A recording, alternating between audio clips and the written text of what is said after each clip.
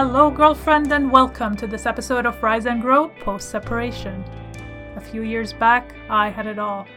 A husband who was first a friend, a house in the burbs for a family to grow in, and Callie, our cat, right by my side. But then I heard those words that would change my life forever. You know what I'm talking about. I want a divorce. My name is Sarah Casa, and I am here to lift you above the fear, anxiety, and loneliness that comes with breakup. Divorce or not, the pain is one, and the pain is real. I've learned so many things along the way, things I want to share with you now. I will share tools, tips, and actions you can take to grow your mind, your body, but more importantly, your heart, to rise into the strong woman within you. Because guess what? If I could do it and get to live the life I have today, you better freaking believe you can. Now let's start, shall we?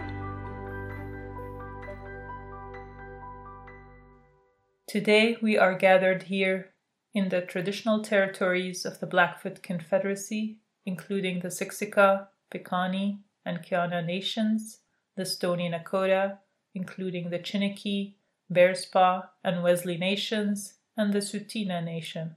Southern Alberta is also home to the Métis Nation of Alberta, Region 3. Hello, family. This week I'd like to read Xenia Vince's other 5-star review, new addition to our 5-star reviews, entitled Truthful and Personal. Xenia Vince says, I look forward to new episodes of this podcast.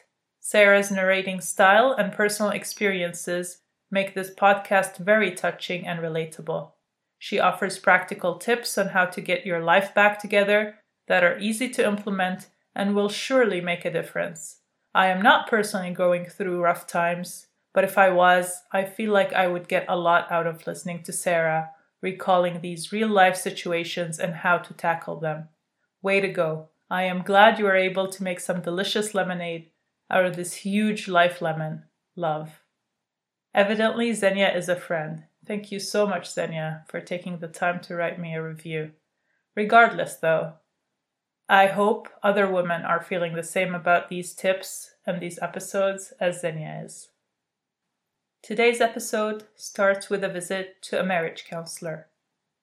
There you both are, hopefully together, sitting vulnerably, prepared to share details and instances in your relationship that got you here. You're sharing this with a stranger. A third party is sitting in front of you, and hopefully it's a third party.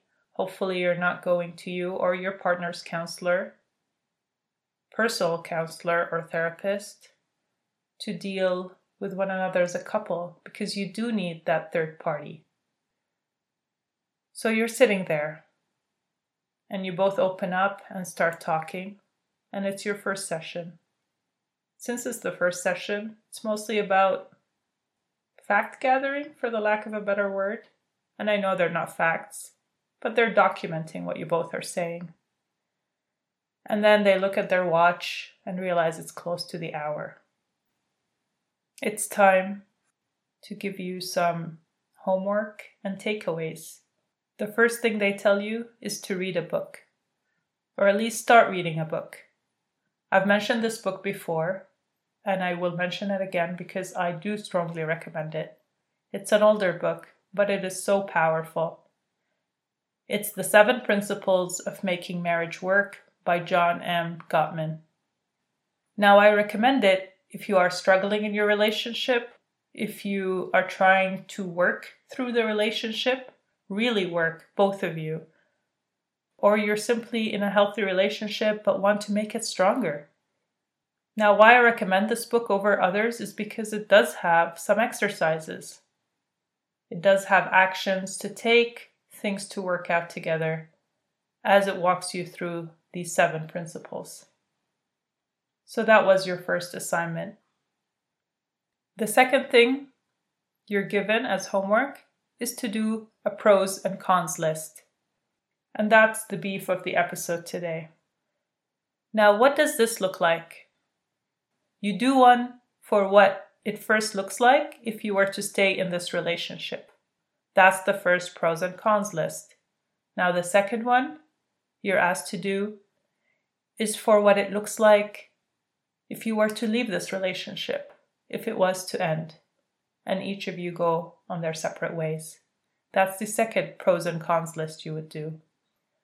And then a third, perhaps, would be something more of a hybrid, let's say, a hybrid arrangement of some sort if you both are willing and open for it. And you both have to be willing and open to that idea. It could be something like, all right, there's a lack of passion in your current relationship, but you both enjoy the financial stability. You both actually do work great together. It almost feels like that roommate arrangement, but it lacks passion and lust. So, an option could be you seek that passion outside of this relationship and you both would be open and okay with that. Is that an option? Now, I know this might not work for everybody, but it is an option and works for some. So that could be another pros and cons list that you do. A cons list could be something as simple as, I never hear sorry. And so it would be accepting never hearing sorry in my relationship. Always mediating between my partner and our friends, who my partner doesn't like. Or my friends, more like, who my partner doesn't like. Another con could be you compromising a lot to eliminate stressful situations. And that's a big one. The pros you think of could be, again, like I mentioned, that financial stability. Being together offers a financial stability. A family stability if you have children. A lot of people perceive that there's stability for children if the parents who are not doing okay stay together just for their children. Another pros list could be you like their family, their friends. So those are the examples you're given, and you're sent home. You're sent home with a book, and you're sent home with the homework to create a pros and cons list. Now, I would add, though, a small detail my partner brought to light when I was discussing the outlines of this episode. It's not enough to do a pros and cons list. And actually, at the time, I didn't do what my partner proposed here. I did just create the pros and cons lists. Maybe you go a step further and actually weigh these pros and cons bullets against a scale, perhaps. A percentage, a number, 1 to 10. You choose your scale. But I think there's value in that, and let me explain why. Here's an example. You are writing a cons list, and one of the cons is you and your partner do not share the same food preferences. Now, I want you to get into more detail, of course, when you're creating this cons and pros list, because one doesn't weigh the same as the other. So let's take, for example, you're a vegan, and they're not. So yeah, that is covered by the food, unlike food preferences, but I would say this weighs quite high on the scale of cons or priorities that you may have, because can you imagine if you're a vegan because you have values that you believe in. And so if your partner's not, you're seeing things in your home like meat that you don't believe in. So it's going against the value system. You're also forced to cook separately so as not to mix things.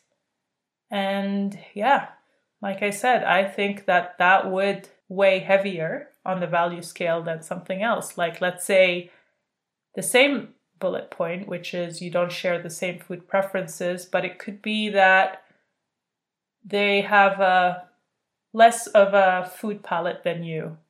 But at the end of the day, you're both buying the same produce together, you're cooking together. It's just maybe some additional step where you like to go to certain restaurants they don't, so you actually decide to do that with friends.